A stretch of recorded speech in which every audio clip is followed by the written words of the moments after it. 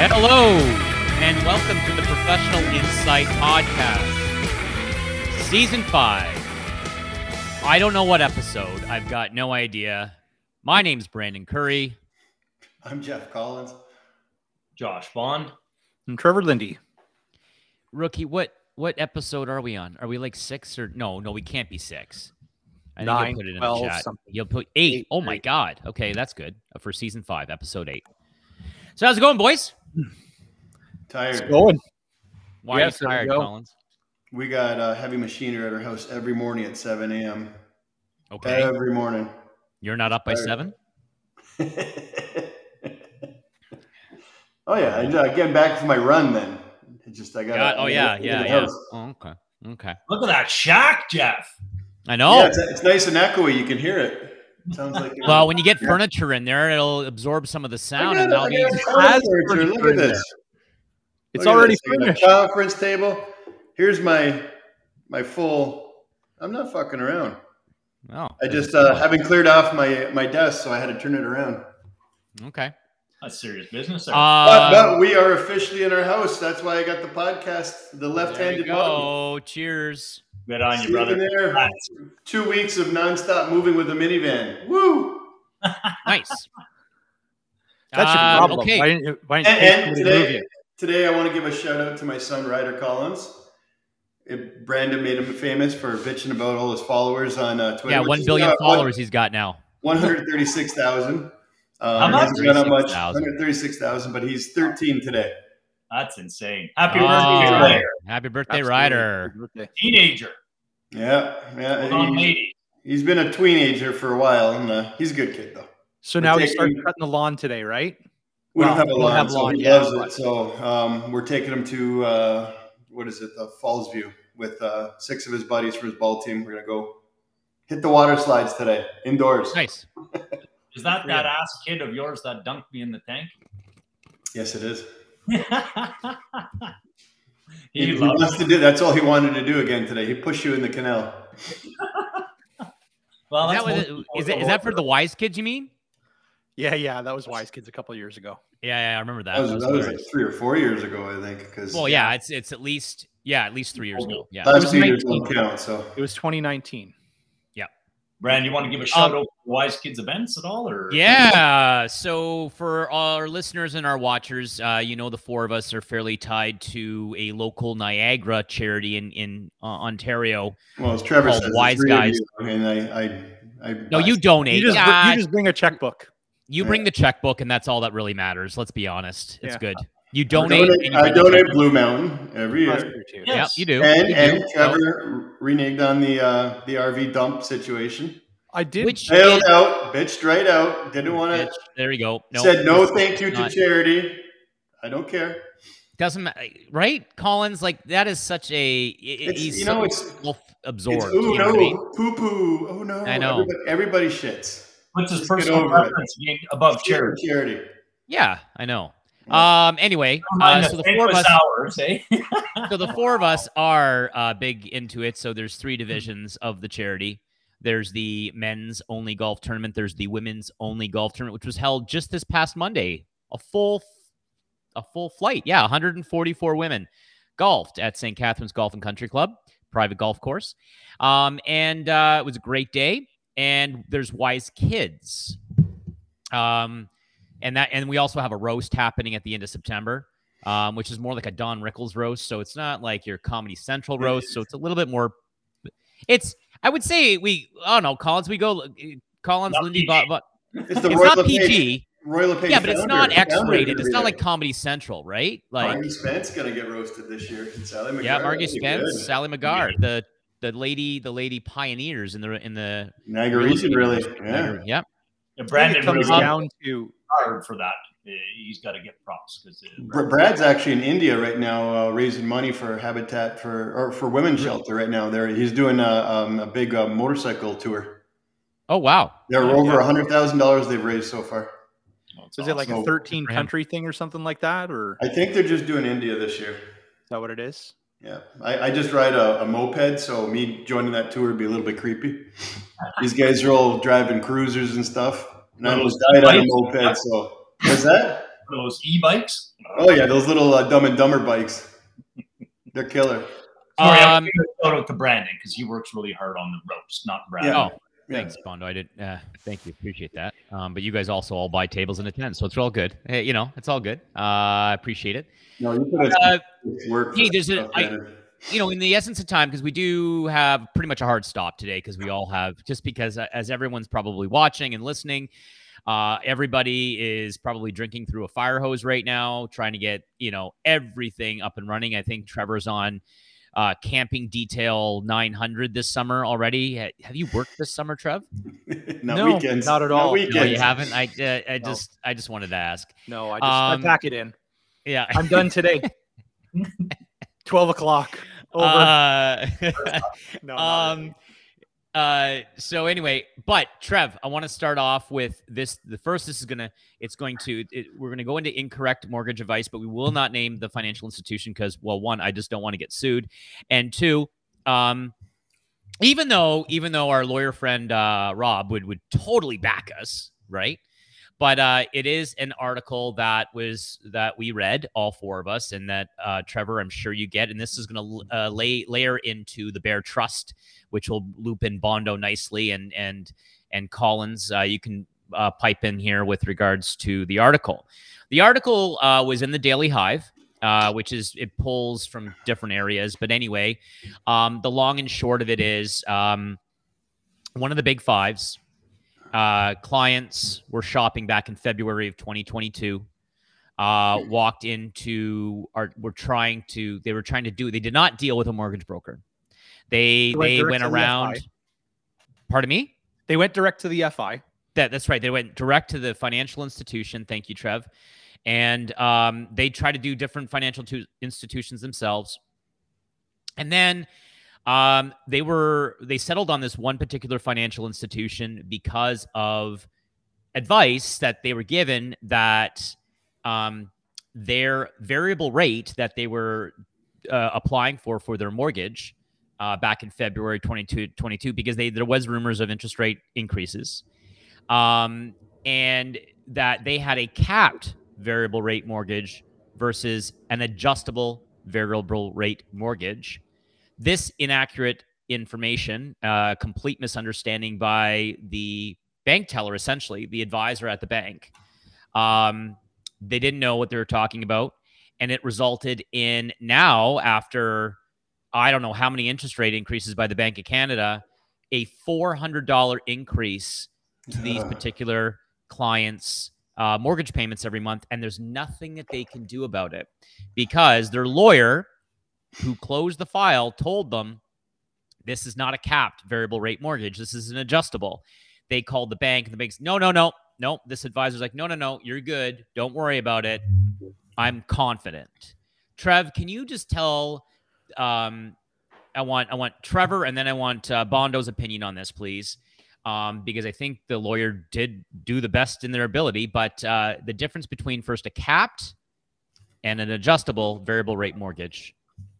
Yeah, so essentially the capped rate mortgage or the cap variable is very much like a true variable rate mortgage. So we've talked about it on other episodes in the past, the difference between variable and adjustable. So variable rate, your payment is going to be static.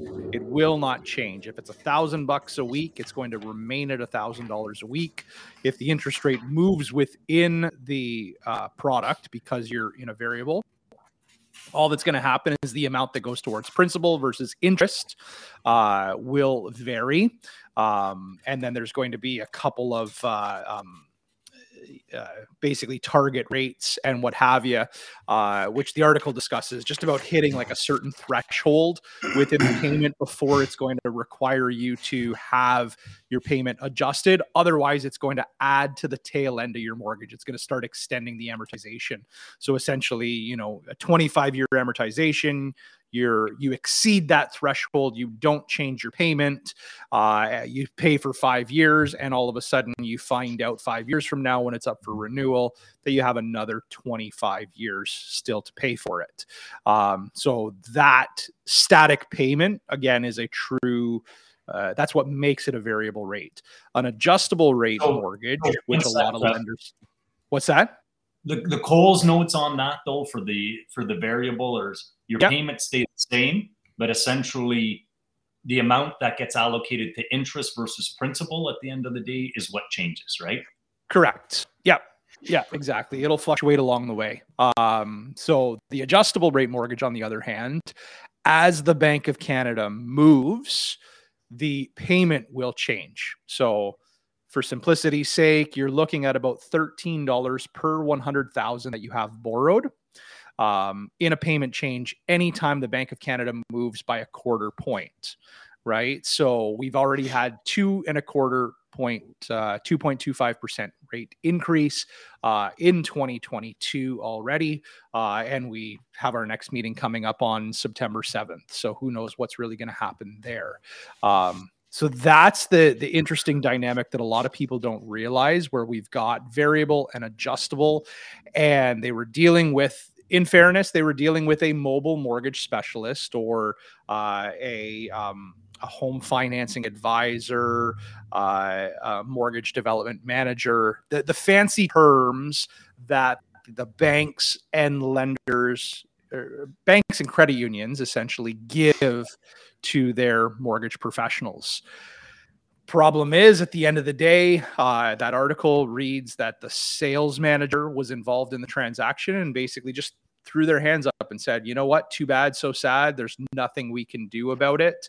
And, you know, the scary reality is the government, Consumer Protection, Financial Consumer Agency of Canada, I should say, is really there to protect consumers. Obviously, there's different channels you can go through, but, you know, it's, the article was actually, difficult to read in respect to the accountability piece, right? As a licensed mortgage agent in the province of Ontario, the process, the compliance, the disclosure, the level of care, essentially, that I have to go through with my clients to have them fully understand what they're actually getting themselves into.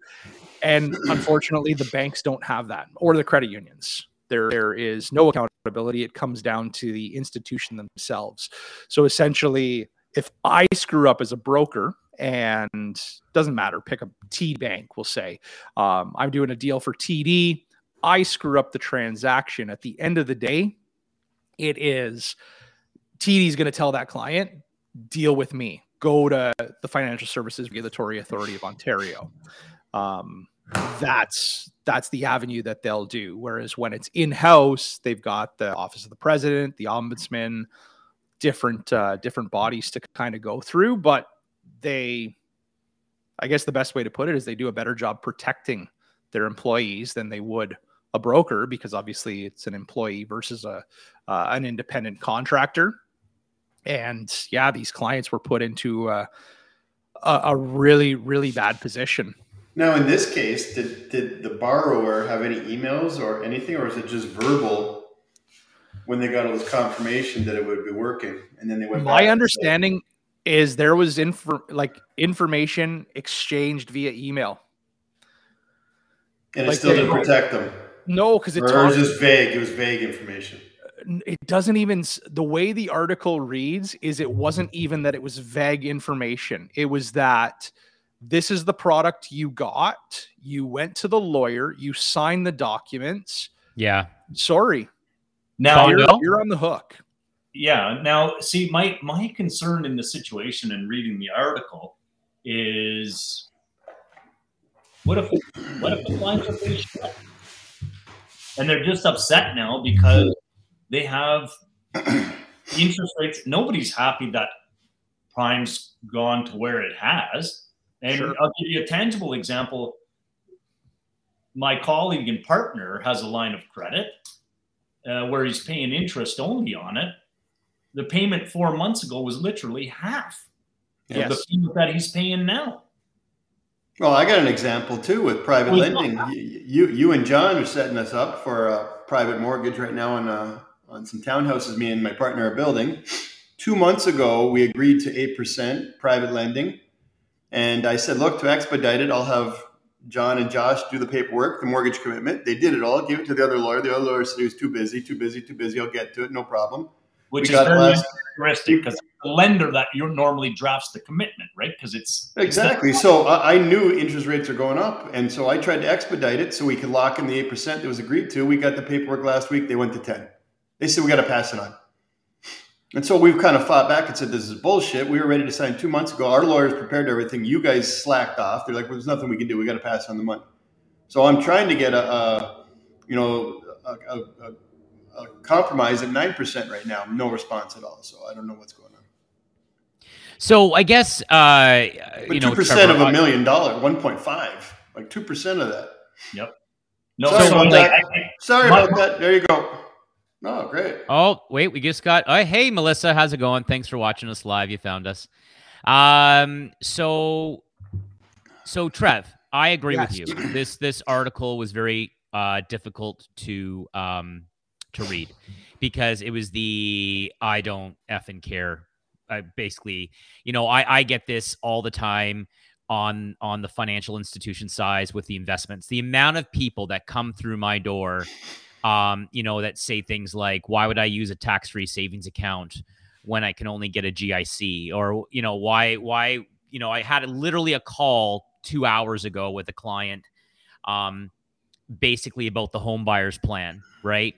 And, walking him through that. And he didn't know that he had to pay the $35,000 back. He didn't know he had to, that was ammed over 15 years. He didn't know that initially it was interest-free and all this type of stuff.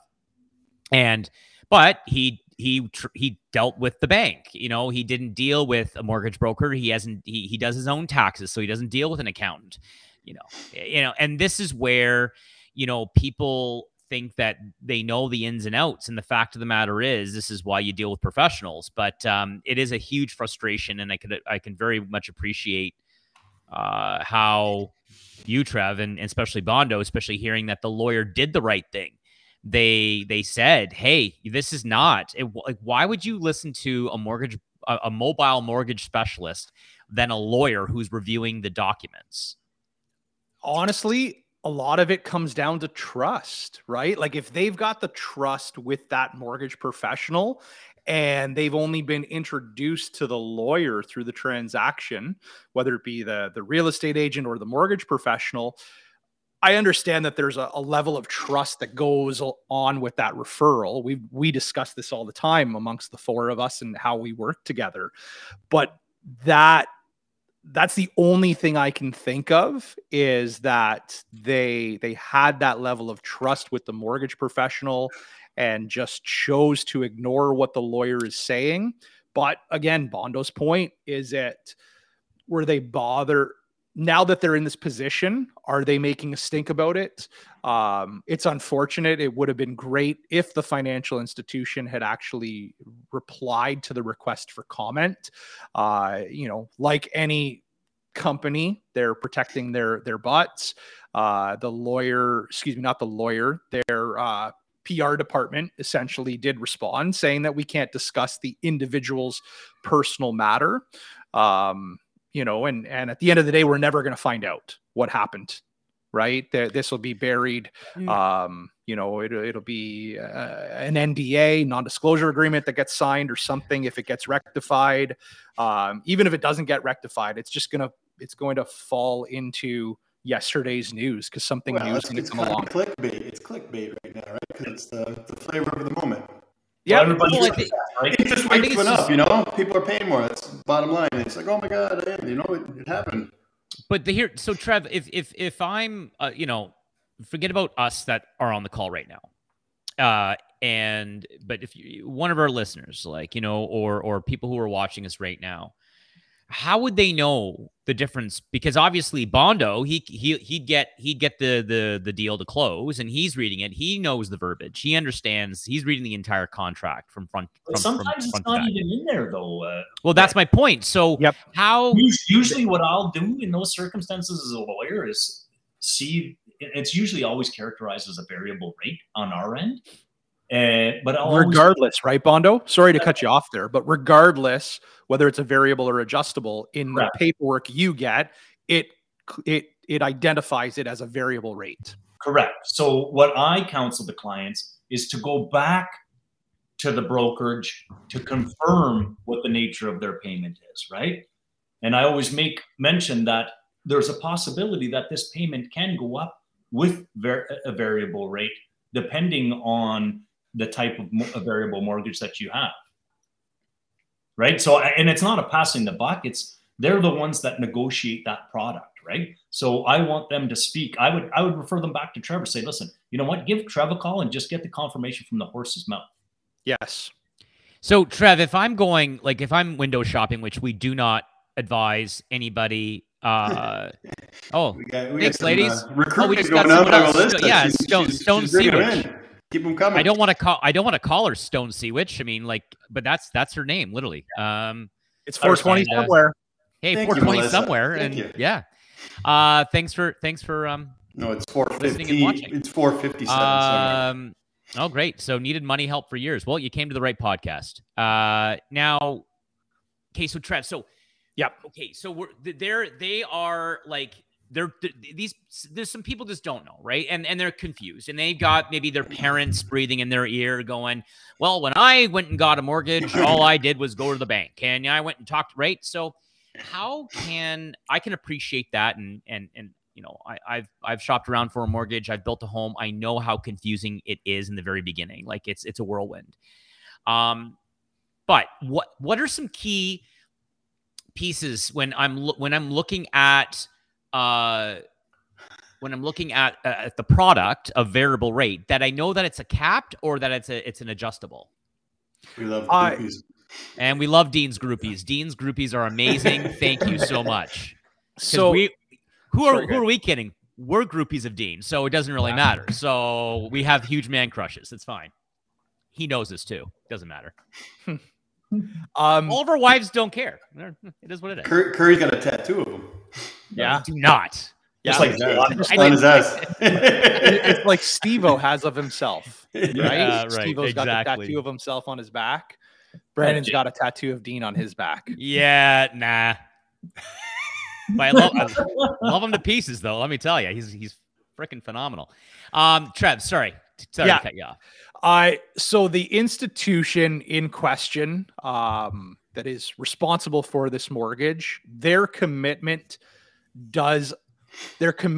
when you're doing a regular variable rate, which is an adjustable rate, does identify itself as a variable on the commitment. However, when you do a capped variable rate, the commitment, when you go under the terms and conditions of the mortgage product itself, it identifies it as a capped rate, and it has the two different rates essentially, because what they do is they set the payment rate higher than what the actual contractual rate is, because the contractual rate, as we discussed, floats with variable.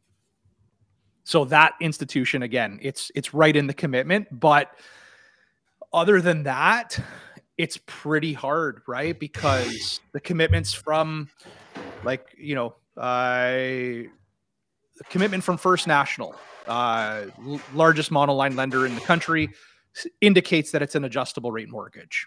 RMG MCAP group of companies, their commitment indicates that it is a variable rate mortgage, but it's an adjustable rate mortgage. So dealing with a professional that knows their product, right? They can speak to it. You know, you're thrown to the wolves in this business, right? Like, you're out there to get a sale, and the only thing that I can think of is the banks try and recruit brokers all the time, right? They see a broker as a potential target to get them to come over and deal with them and become an employee of that institution.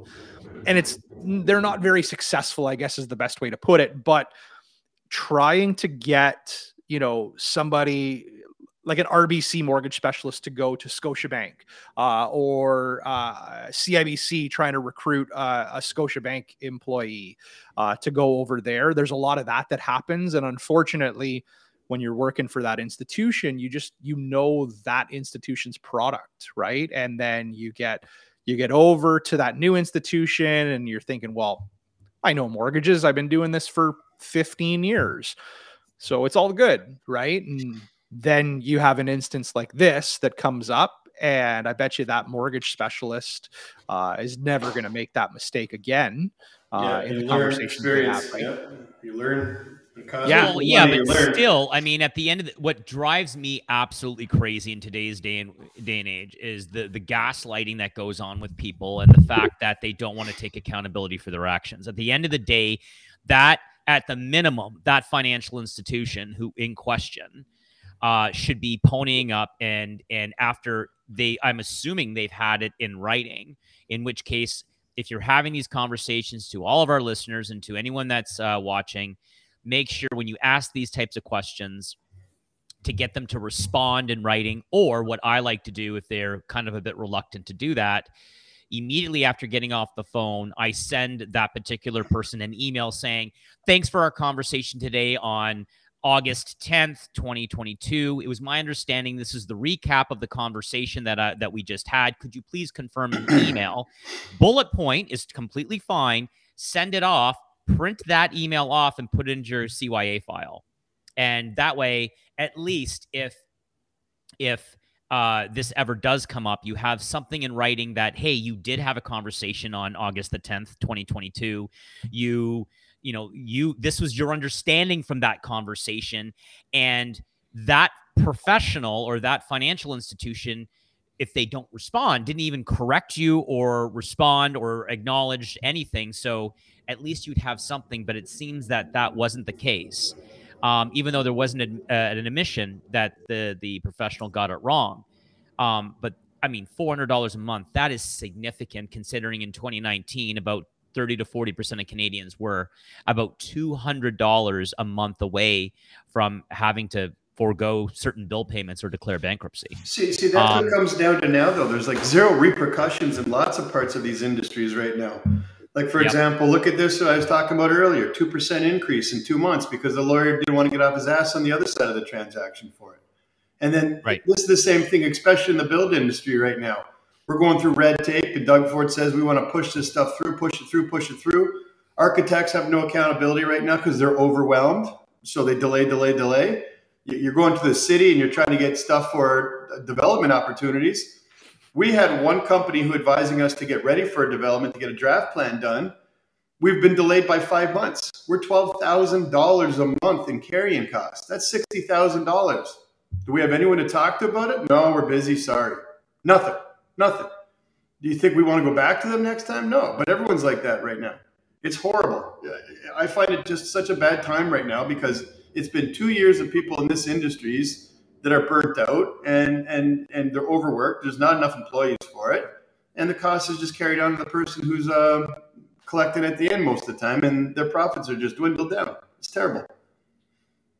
Yeah, no, and it's driving me absolutely crazy. So I definitely encourage people to really deal with a professional. My brother's house burned down, and Brandon, I mean, I note my file, right? If there's something that kind of different comes about, but I mean, it becomes difficult because you'll be noting your file or CYAing your file on absolutely everything you tell the client. That's the purpose of signing the documents most of the time, and I don't understand where that's gone by way of the dodo bird. Like when I sign something, if I don't understand what I'm signing, or if I'm not explained what I'm signing, I don't sign it. It's very simple. Yep. And see, you and John are amazing at the communication and all that. And the amount of times we've done a deal on closing, and I phone you guys up on closing day, and the headaches from the other side of it, from lack of communication, just astounds me. It makes me, I don't know why someone would try any other lawyer other than you guys because of how good you're at that, but we talk about it all the time. Like, there's so many headaches on closing, and this is the funny part. People are always bitching and whining about how much the lawyer fees cost on close. Like the real estate agents might broker the deal and get the deal together, but you guys are the ones that make it happen. It's the closing on the end, right? And you're going through the headaches of the financing and making sure you have the money coming in and making sure it closes and all that stuff. When it doesn't, you don't find out till close. And oh my God, I can't believe the headaches you guys go through sometimes on close. And it's just a lack of communication on one side typically. It's terrible. Yep. I know. It's pretty bad. It's actually pretty bad. To Bondo's point, though, like if you go back to one of our first episodes when we came over to the network here, where I shared a story that, clients signed documents. I offered to discuss and to review everything because they claim after the fact that they thought they were getting a fixed rate mortgage product and not a variable rate like we had discussed. And he was trying to claim a foul to me, like saying that I did something wrong. And it's like, dude, why did you, if this was going to be a problem, why did you sign the paperwork? Like, why didn't you stop and talk to me about it? Like, you signed here, here, here, here, and here, acknowledging you're getting a variable rate mortgage. Like, I'm beyond confused, right? But everybody, when we're in that downward trend, nobody cares. But when we're going up, it's like, who can I blame? Yeah.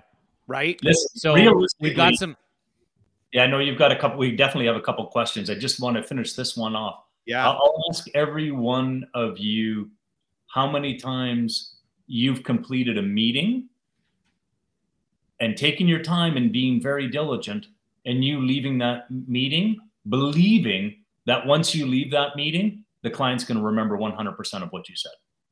No, see, this is where Stone C. Witch said you have to read the papers. I agree somewhat, but you have to understand the papers you're reading. That's the most important part. Understand. Because a lot of times you look at commitments for either mortgages or for a real estate deal or closing or even financing papers, and nobody's got an attention span past 140 words these days. It's a tweet or that's it, So when it's a full page of wording, it's boom. You could read it all and say, I don't remember a thing I just read.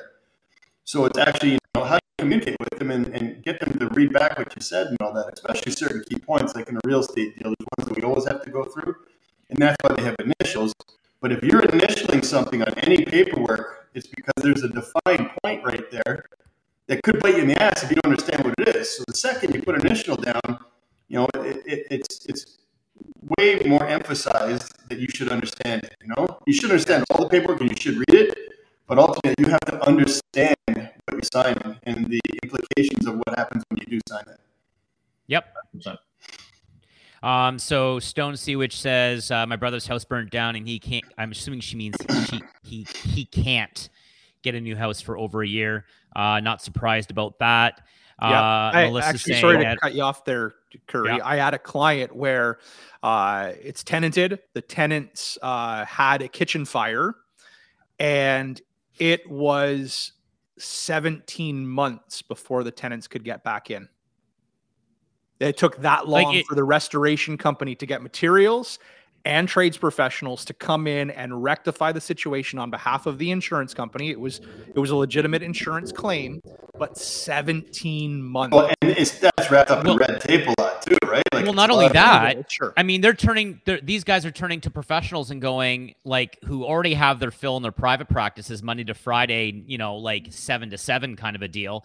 And they're going to these trade professionals and going, hey, you want to work a Saturday? We'll give you a 10% premium. And they're just like, no, I'm not working a Saturday or a Sunday to do a 10% premium. Now, 50% premium, I might be considered, but why am I going to work a Saturday for an extra 10%? It's crazy right now in East Street. Like, I had guys at my house this Sunday at 7 a.m. grading and all that. And I got home at 3:30 that night, Saturday. And I was like, holy fuck, what is that? They were there 7 a.m. until there's a noise bylaw that I know that I never had in my other house, that we've had the noise bylaw officer in house 4 times in 2 weeks already. 4 times. So we've got Melissa saying that she's had a surveyor not come back for over 2 months. Just wait till we start that. Her architect has to wait until the survey comes in. Well, that makes sense. Yeah, for the garage, right? Oh, that's right. Remember that, Melissa? We remember that from the couple episodes ago. You were talking about that, adding on a garage. Sweet about MI. I think it's Michael or. Sorry, it just got cut off. If there's more than that, we apologize. And they hit the nail right on the head here. Someone once reminded me that you are buying a house and also buying money. You're 100% correct. That is going to be statistically the largest amount you'll ever borrow in your entire bloody life. The bank and lender needs you too. That's correct. But you have to learn. You have to read. You have to ask questions, and don't think you can do it. And then, of course, that's when Seawitch came in and said, you have to read the papers. Totally agree. That's completely. Thank you very much. Michael, you have to understand the papers. JC. Yeah, so, this reminds me of the Office episode. It's you take 100% of the shots you don't miss, - Wayne Gretzky, put in parentheses, Steve Carell, right? Or no, it was, Steve Carell that did that. That's hilarious. Okay. Next one, this is going to evolve nicely. Okay, you have to understand the papers, JC. There you go, bud. Thanks, rookie. You're making him feel good. All right, so this is going to get a little bit complicated for anyone that's listening, but we're going to try to really gear it down because you need to understand this. Bondo and oh god, no, nothing to do with the G-spot there, Collins. Bondo and I came across this. Trevor, you come across this with approving of financials. We will not be getting into any specific details of the client. Stressing that. So bear trust agreements. Trevor looked confused when I said the G-spot. He didn't know what it was. Oh god. So bear. Let's look at. So basically, what we have here is Bondo and I were chatting. Trevor, you actually did this mortgage. You'll know what we're talking about. Okay. And we have a client who needed. We have a client who needed to purchase a home on their own and needed their parents as co-signers, and through that, Trevor and whoever closed the mortgage, it was advised on a bare trust agreement. So the skinny version, or the Coles Note version, Dean Blundell podcast groupies. We love it. We love it because we're groupies ourselves. A bare trust agreement is essentially Bondo, Coles Notes, go. Coles Notes. What is it? I was still paying. What is a bare trust? A bare trust is essentially creating a trust arrangement, right? So you'll have a beneficial owner in the property. They actually own the property, and then you'll have a trustee in the property, and that trustee is on title for a particular purpose. A lot of times, especially in today's climate, what we see is what we call an accommodation endorser, what was traditionally referred to as a guarantor, right? Banks don't like the whole guarantor, you're not on title anymore. So what they want to see is they want to see that guarantor on title. When you're dealing with that situation, though, the guarantor doesn't want that to be recognized as a residence that they genuinely own. I mean, there's all kinds of tax implications behind that. And there's also liabilities that attach to the property itself over and above the mortgage. They're always bound by the mortgage commitment because they've signed that agreement. But essentially what it is somebody in the place as a trustee for the beneficial owner. As an accommodation endorser, that's to help them qualify for the mortgage, so they're unable to do it on their own. And sometimes we also do it for estate planning purposes. We'll put a child on with aging parents. Traditionally, people would put it on 99% the parent and 1% the child, but then that required probate for the property. So what's come about now is a bare trust arrangement for estate planning purposes as well, where that person goes on title, say for instance with an aging parent. So then the property rolls over to the surviving joint tenant, being the child, as a trustee, and they're able to sell that property without the requirement for probate on that house. So to everyone that basically apply for an application to get a certificate of probate. Right. So basically that was not Cole's notes. So basically the reason for a bear trust the reason for a bear trust is basically it only gets enacted. It's there to put them on title, but not allow that, in this particular case, that parent to be penalized if that principal property of the child gets sold as a principal residence and doesn't get dinged as a secondary property, which would be exposing capital gains or taxable capital gains. So it still allows them to guarantee the mortgage. It still gives the bank something to kind of go after. But they're still on the hook for the mortgage. They're still on the hook for the mortgage, and they're also on title. So that's what the bank likes. Correct. But there's no impact because you're using a bear trust in order to get this mortgage approved. So the child still gets the principal residence exemption, can do whatever they want, and that keeps everyone happy. Now, in this particular case, before you go on, Brand, if I will, just because that's the good part of it. The ugly parts of a bearer trust could come up as well, because what happens if you're an accommodation endorser and the actual owner, the beneficial owner, you're the trustee, you've essentially guaranteed this mortgage, they default on the payment. You're still obliged under that mortgage document, and then technically speaking, you would have to sue the individual under the bearer trust. Correct. Right. Correct. So I mean, it doesn't mean automatically that they're not responsible for the obligations of the mortgage, but at the end of the day, they shouldn't be. What happens if that child becomes judgment proof? Then the parent is left holding the bag. But they do have insolvency. When you say judgment proof, right? Go declare bankruptcy. Yep. Then the property becomes seized, right? And So we had a question from Michelle Deckerby, who just joined us on, I think that's YouTube there. Is that similar to a joint survivorship on mutuals or investments? The answer is no. A bear trust is not the same thing as a joint first right of survivorship or when you purchase a property, because in that case, you are 25, 25, 25 if it's joint, or if it's joint right of survivorship with, like, let's say your spouse, you're 50-50. You actually have ownership. You're actually on title both. In some cases, we learned that the hard way.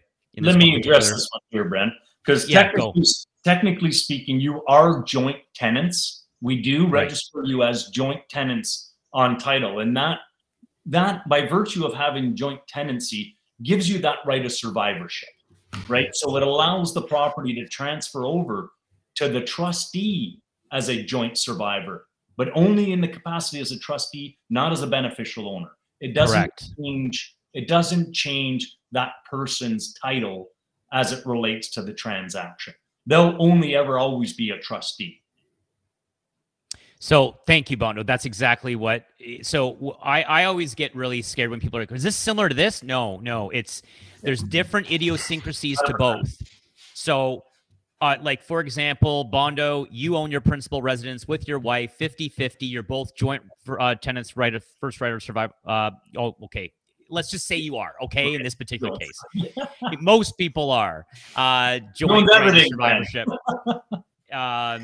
But in that particular case, right, most people are. You pass away, it's an automatic rollover to your spousal rollover, that's fine. But in the bear trust agreement, to your point, if that ever happens, they're only in the capacity of a trustee of a trust. Correct. The trust actually owns. They don't own that property, and they don't. You do not own that property.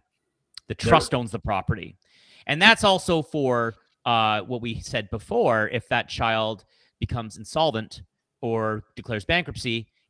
Yes, there's a place for that bank, financial institution to go, but they can't go after the trustee. They go after the trust to seize the property, like, or the parent will pay the mortgage payment or whatever the arrangement is. Now, in this particular case, they can go after the trustee, though, right? The bank can go after the trustee, and then that's where the trustee would then have to go over and sue the beneficial owner because they've made that commitment to the bank. So regardless of the bearer trust, the commitment to the bank still stands supreme. Or they're gonna take away the property. They can, 100%. Right? Yeah. 100%. Normally, a bearer trust speaks to the trustee not having any obligations, but being able to start invoking things should the other default. Now, in this particular situation, Josh and I had to do some research, and it is what happens if the child dies. And the reason why is this particular client, Jesus, this particular client is doing their will and POA, and which is amazing because 25% of Canadians do not have a will and 50% of Canadians do not have a power of attorney of property or in health. So what happens? So Bondo, what did we find out? What happens if the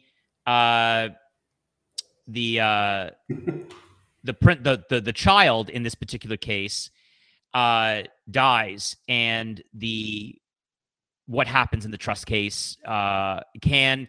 Can this particular person with an ex-spouse, can that ex-spouse then claim the property?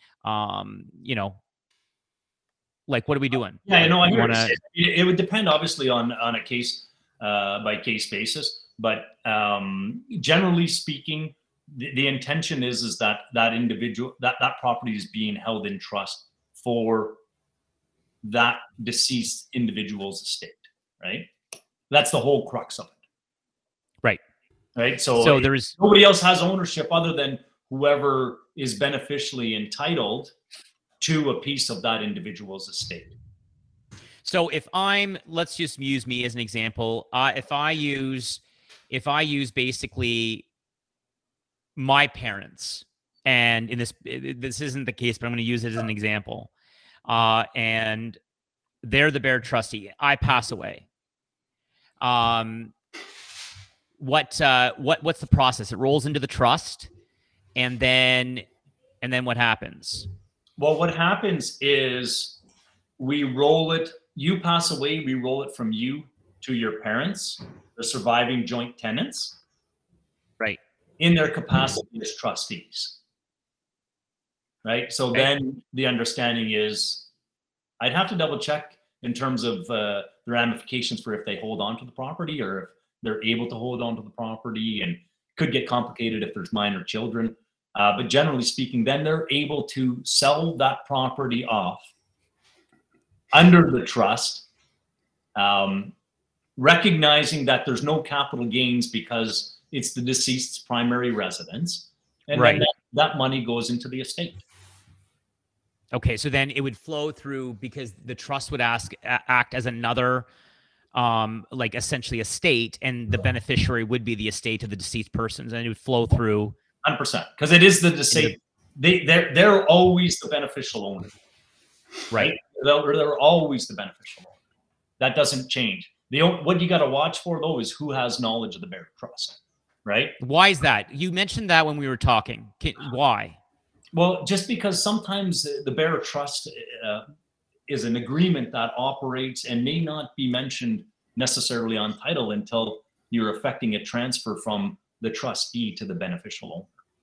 Okay, but why would it matter if somebody were to ask or to tell someone if I had that arrangement in place and I told Trevor, what's the big deal? Give an example. You and I own a property. Okay. Yep. There's a bearer. We own the property as joint tenants, and there's a bearer trust agreement which says you own the property and I'm only really the trustee. Yep. Nobody else knows about that agreement but you and I. Yep. You pass away. Yep. I throw away the trust agreement because I'm a dishonest son of a bitch. Yeah. You're a lawyer. Right? Go ahead. Then what happens to the interest if I want to say, well, no, I'm a surviving joint tenant? Prove that there's a trust arrangement. Okay. So what's your advice? Should you tell people that it exists? Like, what should there be a copy? My opinion is that you should at least notify one other individual. At least. Out of curiosity, can you register a bare trust on title? It's a good question, Trev, and I have to take a look at the conveyancing transfer to see if I think for sure you can register anything on title. I don't think that as long as you've got an agreeing party, you can register it through an application general, right? So, well, the only short answer being most likely yes. Long answer probably being the financial institution that the person is getting the mortgage through probably wouldn't appreciate and wouldn't feel title was clean, right? Correct. Making an assumption there. Yep. I mean, they definitely might take issue with that, right? So, I mean, it's an operation by agreement between the parties, right? Which doesn't necessarily involve the bank. Right. Okay. So does that make sense? So at the end of the day, if nobody knows about the trust agreement, there is the potential that there could be something untoward. But obviously, if you're entering into that type of arrangement, there's a strong belief that that's not the case, because there's a ultimate level of trust. And if it's ever proven, I think you're tantamount to a fiduciary, right? Huge ramifications. Okay. So when dealing with a bare trust, just to get everyone up to speed, definitely let at least one other party know. Would you advise someone to make reference of that in their will in their will? That there's a bare trust in place? In terms of their comfort level, I think there's I don't practice in wills and estates, so I'm just going to maybe steer away from that skid, Bren, just not to give poor advice. We could have my colleague on here at some point in time, which wouldn't be a bad idea, and speak to estates and in some particularly pointed questions like that one. Okay. Right? All right, perfect. So I wanted everyone we came across this about a week and a bit ago, and I found it pretty fascinating to kind of start reading up more about it. And you touch on it. I've never needed one, so it was kind of interesting when we were going down the rabbit hole on all the different situations with the client. Obviously, I knew what the outcome was if this particular client defaulted. That was pretty straightforward. I knew that. But what would happen if this person passed away? And I didn't actually have the actual answer for that. So it was pretty interesting to kind of go down this rabbit hole. If there's any questions out there, people that are watching or listening, please feel free to go into the comments and ask. Yep. We're coming almost to the end of this episode we got another 20 some odd minutes, because we do have all meetings this afternoon for going live. So I guess what we'll go to now is Collins, just so we can keep you awake, because somebody was at, I'm on. Yeah, that all came in. Don't know. That's clear to you, Curry. That's for you. Yeah. So Collins, your little tip of the month. Oh, that's a bot. Okay, thanks, rookie. Figured that much. Hi, bot. Hire a professional mover if you're moving. That's my tip of the month. Absolutely. Why would you move? Yeah, why didn't you do that? Good luck finding one on short notice, buddy. Very hard. If you go back to previous podcasts, you've been building this house for about 19 years. Yeah. We've got stuff going. It's 5 years now going on. Would we say 19 years that he's been building this? It feels like it. 19 years. I think so building too. This house. So short notice. And make sure you understand the bylaws in your new area. Okay. Sound bylaws I've never come across before, and now it's a nightly thing here. It's awesome. Somebody's got to be a dick in your neighborhood. We had literally on the Friday night of the long weekend. It was like last weekend. I was sitting in my hot tub, listening to music on a moderate amount. At 11:10, the bylaw officer was at our front door. You got a dick in your neighborhood? Oh, we know who it is now. I got the address and everything because the grader got called on it yesterday, and he drives right over to see where the bylaw officer car is and who she's talking to. So we got the address. I know everything now. Unreal. I'm sure you had neighbors in the old neighborhood that, you know, they were deaf. They were just level, they couldn't, right? They level couldn't hear anything. So yeah, I don't understand neighbors. Listen, I try to be. I love Metallica. I try to be the best neighbor I can, man. I try to be friends with my neighbors, right? Hello, good morning. You know what I do? Like, I lived in an area where there's lots of parties and stuff when it was a student area, and I sleep with a fan on now just to block out any little noise in the background, right? And you don't hear nothing. But this is the problem. We got grading going on, and heavy machinery, there's a bylaw you can't operate it after 6 o'clock. So instead of having it done in 3 days, where it's nice out, and when the rain comes, you can't do anything, they'd rather delay it for 2 weeks every day rather than 3 days of good weather. Because heavens forbid, 6:30, you know, there's a little bit of noise, you know, 200 feet away, knocking trees down. It's terrible. How am I going to listen to Wheel of Fortune? You know, it's ridiculous. I feel bad for these guys because you've got grading guys who can't do anything in the winter most of the time, right? So they've got a minimum amount of time. Yep. And then if it's summer, you know, you've got longer extended hours, you know, like, come on. Yeah, we had a buddy of ours right across the street here was building a shed. All to spec and everything. Some jackass calls the city. For what? Yeah. Because one of your neighbors is building a shed in their backyard? Well, this is the problem on my house. My house has got 14 yards on the right side of the property. And when the engineer for grading designed it, on a new house, you're supposed to have a swale on your own property because there's got to be water management on your own land, right? And we're dealing with this in Dane City. And this is the point where you and John might get involved or someone you recommend because it's getting ridiculous. But the engineer designed all 14 swales in the backyard on my yard. Okay, so there's no swale at the back of the yard. They unload their water onto my yard. My setback is 11 feet from their yard. So I've got 4 houses that directly unload their water when it rains or a sump pump onto the side of my property. So with no grading, you know, grading's everything on a house, right? So if there's no grading, the water comes in on there. So I cut a swale at my cost, 650 feet long down the side of my property. And so at the back of everyone's property, it slopes right away so that the water doesn't sit on my property or on their property and gets carried away. You got a catch basin there? Well, the catch basin's way at the back of the property, right? So like 700 feet away. But everybody's just up in arms because, and I'm like, it's none of your fucking business. It's on my property right there. And I'm doing it to protect your property because the grading is not done right on your property. But the engineer said, too bad, I didn't think there was going to be a house there when you built it. So for me, I think I could go after stuff. I don't want to. I just want to get it done, move in, go on with life, and find out who I got to have fun and play the bylaw game with or whatever. It's so petty. It's ridiculous. You know? Give somebody purpose, though, right? Give somebody purpose, they feel. So we'll go with Trevor on his little tip. And what do you, obviously, besides the dealing with a professional broker and holding people accountable, which we kind of made pretty clear, but go ahead. Yeah, biggest thing is if you're in a variable rate mortgage right now, ride it out. You know, unless you're in that financial position, it doesn't make sense where interest rates have climbed to.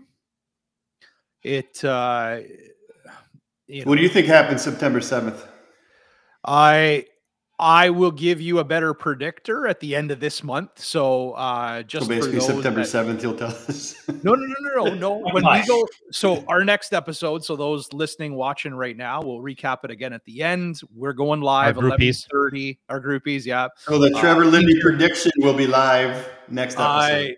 August 30th, 11:30 a.m. Or shortly thereafter, depending on some technical issues.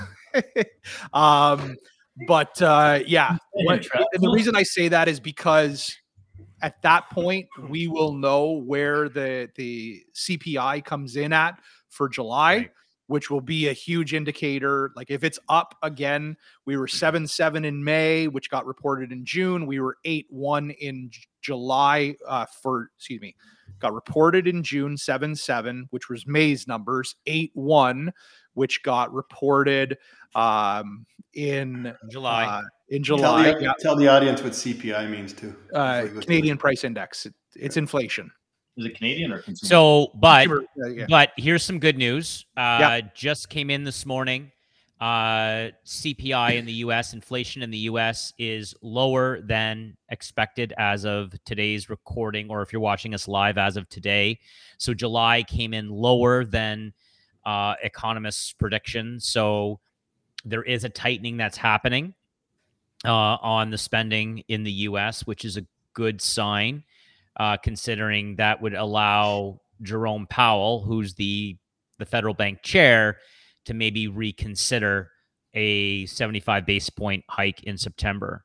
But that's what you're referring to, Trev. Our CPI data comes in towards the end of August as opposed to the beginning of August, correct?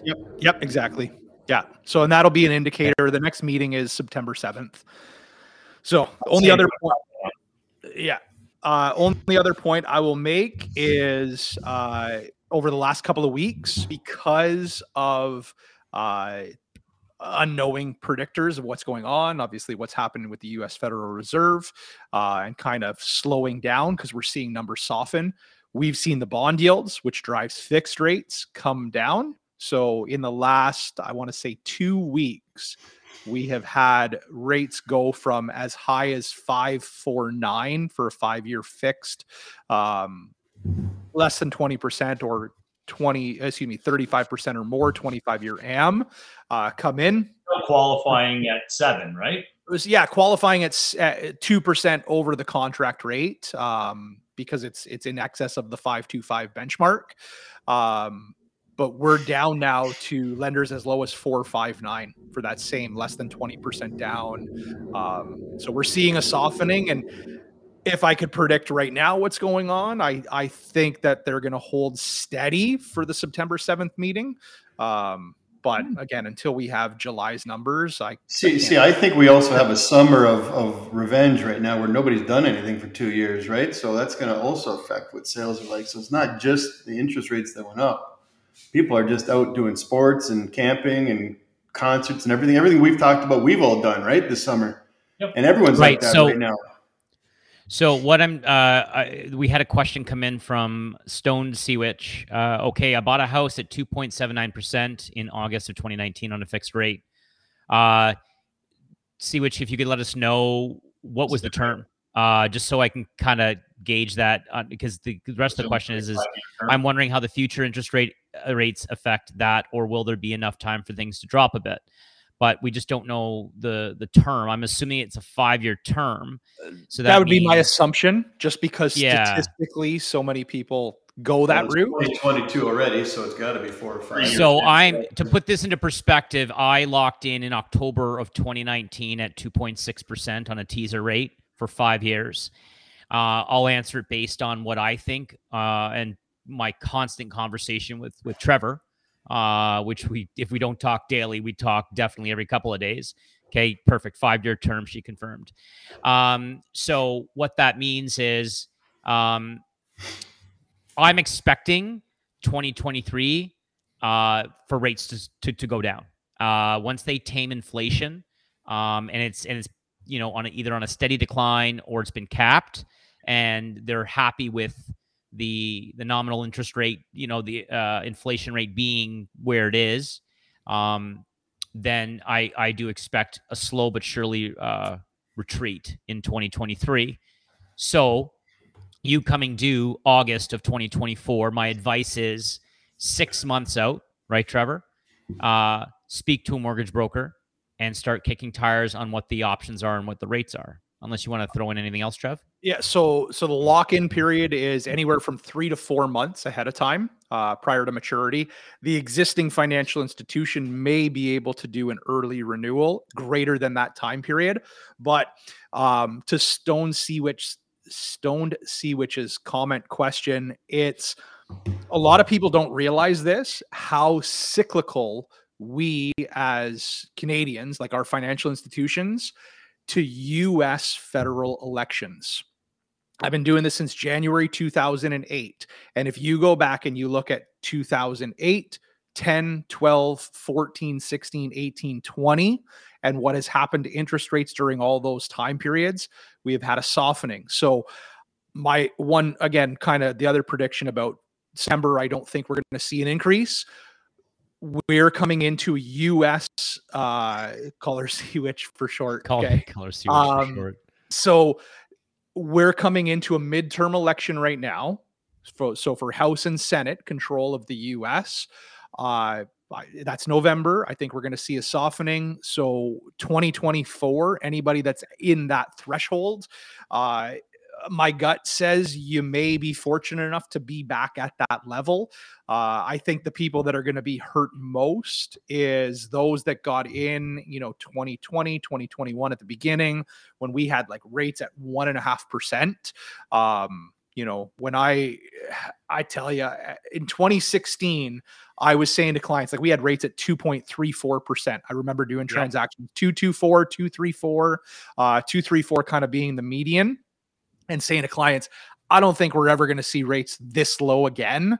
And then 2020 happens and we have rates even softer than that previously. So at a 279, I think you're probably going to be fortunate enough to be somewhere in that, 2.25 to probably 3.5, 379. I'd love to see if I've got a crystal ball on this one, because if I do, I think I should change my profession a little bit and work on retiring. So another question. All right. Any basic thoughts on how investments will be impacted? I took a shit kicking recently on some of my pretty moderate risk stuff. Great question. So what, sorry, that was the question. No, that's fine. Yeah. Here's where we're at. The moderate, so basically moderate is typically balanced. That's the balanced typical portfolio, 60-40, 60% stocks, 40% bonds. If you're moderate or if you're in a balanced situation, absolutely more than anybody, you took an absolute shit kicking. And the reason for that is because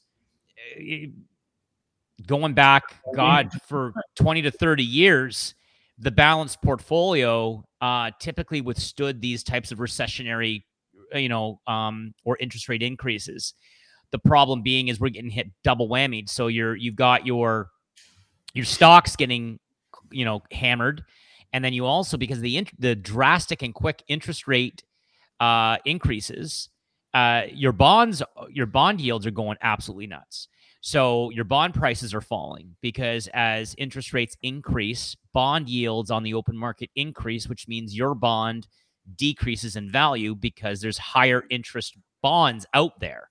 So they become less desirable. Now, with regards to what I'm seeing, good news.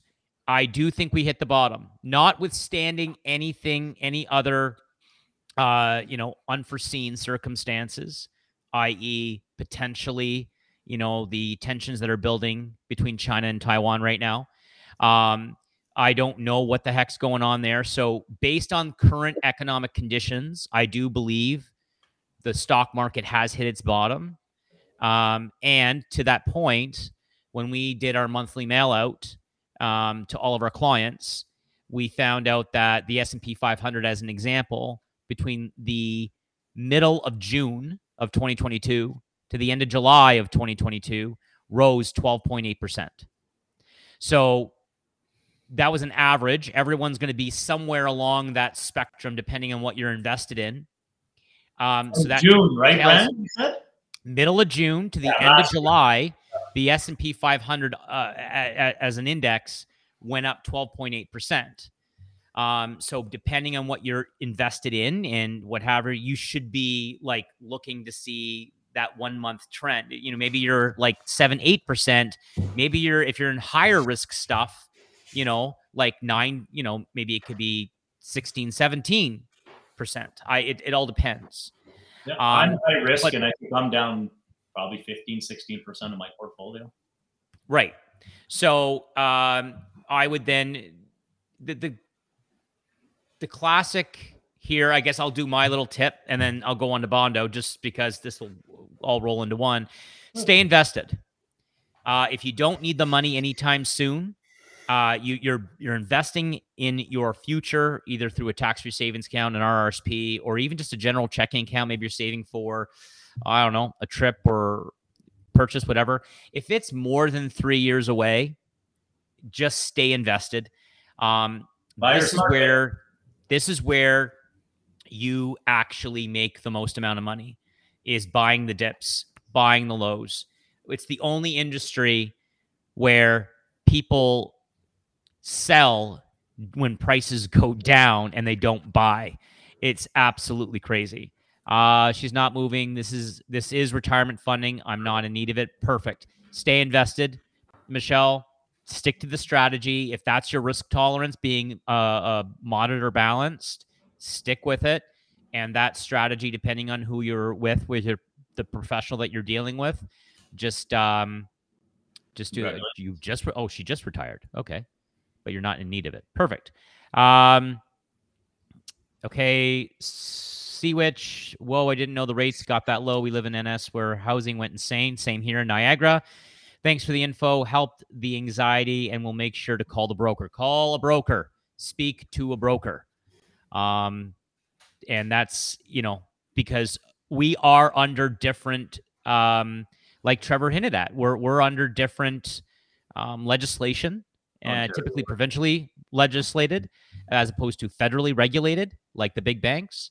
And so a lot of their employees are protected underneath their big, massive institution. They don't have the same requirements that, for example, Trevor does, or when it comes on the investment side, I do, and the disclosures that we have to make.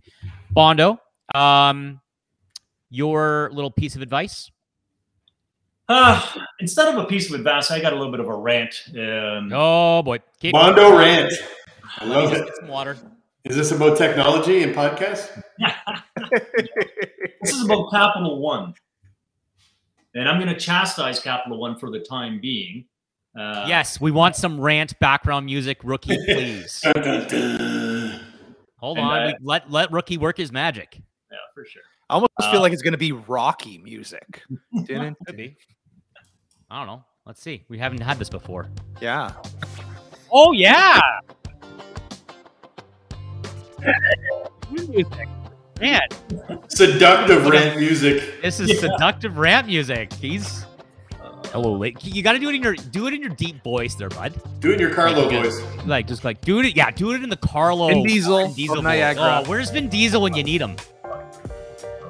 Oh, there you go. Okay. No, so I mean, Capital One, realistically, I'm having an issue with them right now on behalf of a client, and I'm actually embarrassed about it, right? I've got a conference call today at 1:00 with the client and with Capital One. We paid off as part of a refinance a Capital One credit card over 2 months ago. They still haven't cleared it from his account. So Capital One, step up your shit. 2 months. Now this guy's got automatic payments coming out and everything, and it's still showing a full balance. The check was negotiated 3 days after we mailed it. What are they telling you? Call the ombudsman. We don't care. It's not our problem. Just to your point about some institutions, right? And I'm not fully chastising Capital One right yet because I've got a conference call with them today at 1. So everybody passes the buck, right? That's what it comes down to in those situations. Passes the buck.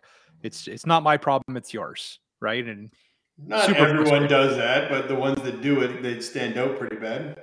We feel like assholes, though, right? Because it's our good client. It's our good client, right? That we've got a good rapport, and he's looking at us, or they're looking at us saying, what the hell is going on? And we're going like, I've been practicing for almost 20 years. I haven't seen this. Yeah. Oh, this is more and more recent now, right? This is commonplace. It's terrible. Yeah. I mean, things happen, and let's just hope that, my update to you is that things went over smoothly. And well, you're going to update us on Tuesday, August the 30th when we record. And we're going to record, I think, When is We got it again? scheduled for 11:30 a.m. 11:30 a.m. Eastern Standard Time. Not, Seawitch. That's Nova Scotia. Don't we have to add an hour to Nova Scotia time? So that's to be like 12:30 p.m. Nova Scotia time. So there you go. Are we gonna do the podcast after dark with a bunch of booze in us at my house, or what? Get some real. We might all lose our careers if that's the case. Or we could just go through the roof with ratings. It might do, actually. Yeah, podcast after dark. Trevor drives his RV over. All right, so Michelle's in Central Standard Time. So that's 1 hour back, I think. So that'd be like 10:30 a.m. your time on Tuesday, August the 30th. Regardless, we got a really good one. So if we're going to do one after dark, we got to like loop in Dean and the crew because that would be hilarious because that'd be really funny. And I do. Yes, Michelle, I've got the bar. Collins does not have the bar. Yeah, Collins does not have the bar, but I do definitely have the bar. And so I've got that much booze. I don't know. I've got pretty close to that, I'd say. So on the Tuesday, August the 30th, we're trying to nail down Alenka Lyle from Clariderma, principal, co-founder of this a great skincare company. We're huge proponents. They're also great lady. My wife like that. And her business partner, Alicia Yap, as well. And they're going to talk about, wait for it, Scrotox. That's right, Scrotox. Botox for your scrotum.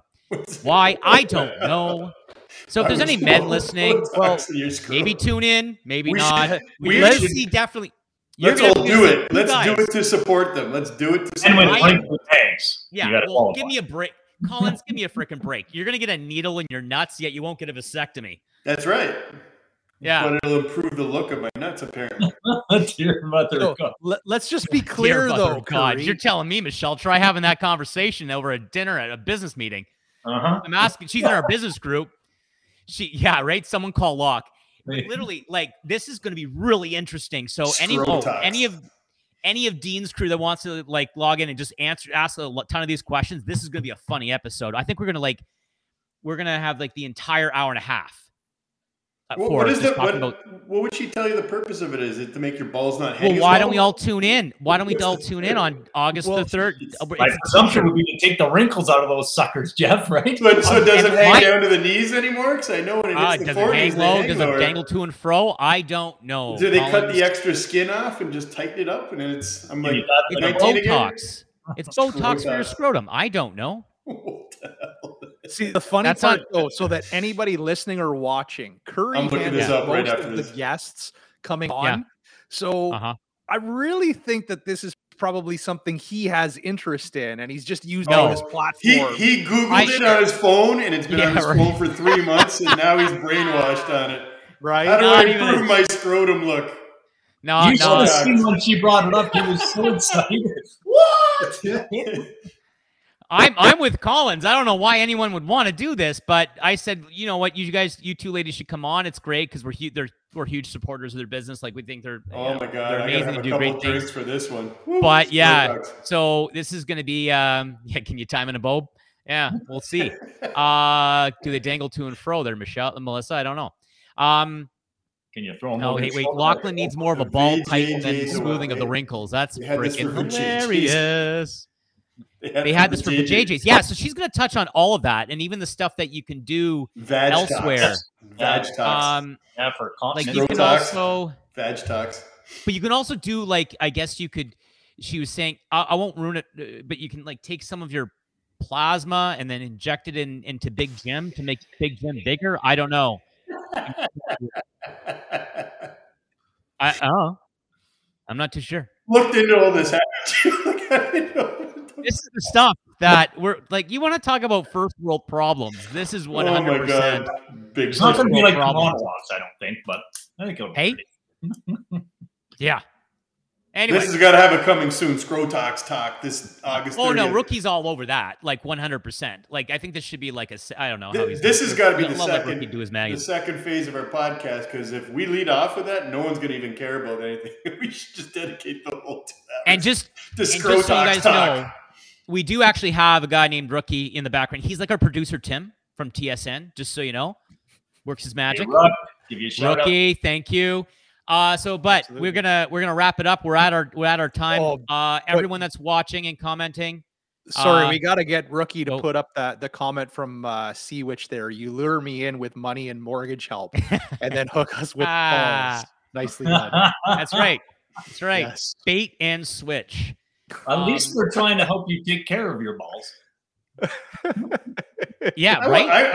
I'm my whole rest of the day is done. I'm gonna be researching this. I want to know what the hell this is. This is gonna. I just told my kid I can't go to his party anymore. I got to research Scrotox. I bet you did. Did you tweet him and his 136,000 followers? No, I don't want to double him. He's already got a swelled head. Okay. Can he retweet one of our things to promote the Scrotox episode? I don't know. I think he's 13. There could be I think every guy should tune in and just kind of squirm, and every female should tune in and just laugh your asses off on watching all four of us and any other guest that wants to come on just die like a slow death. Yeah, Scrotox. Yeah, Scrotox. I'm not even joking. What happens now if our ladies are demanding this from us because you brought this up? I'll kill you. Yeah. Listen, we're he helping won't out let here. a needle near him to get fixed. He ain't letting a needle near him to get rid of his wrinkles and sag. I like my wrinkles and sag. Tuesday, August the 30th, 11:30 a.m. Tuesday, August the 30th, 11:30 a.m. Eastern Standard Time. Scrotox episode. Scrotox, the Scrotox episode. Be there. Give some love to your balls. That could be the whole tagline. I don't know. Self-care. Improve your self-care. balls. Manscape. It's all about the Manscaping reverse package. time. We can okay, I think so. All right. Okay. Don't neglect the balls. That's right, Rookie. Thanks. Thank you to Rookie for producing the show. Thank you to the Dean Blundell Network again for having us on. Bondo, take us out. Help us. Help you. Fix your balls.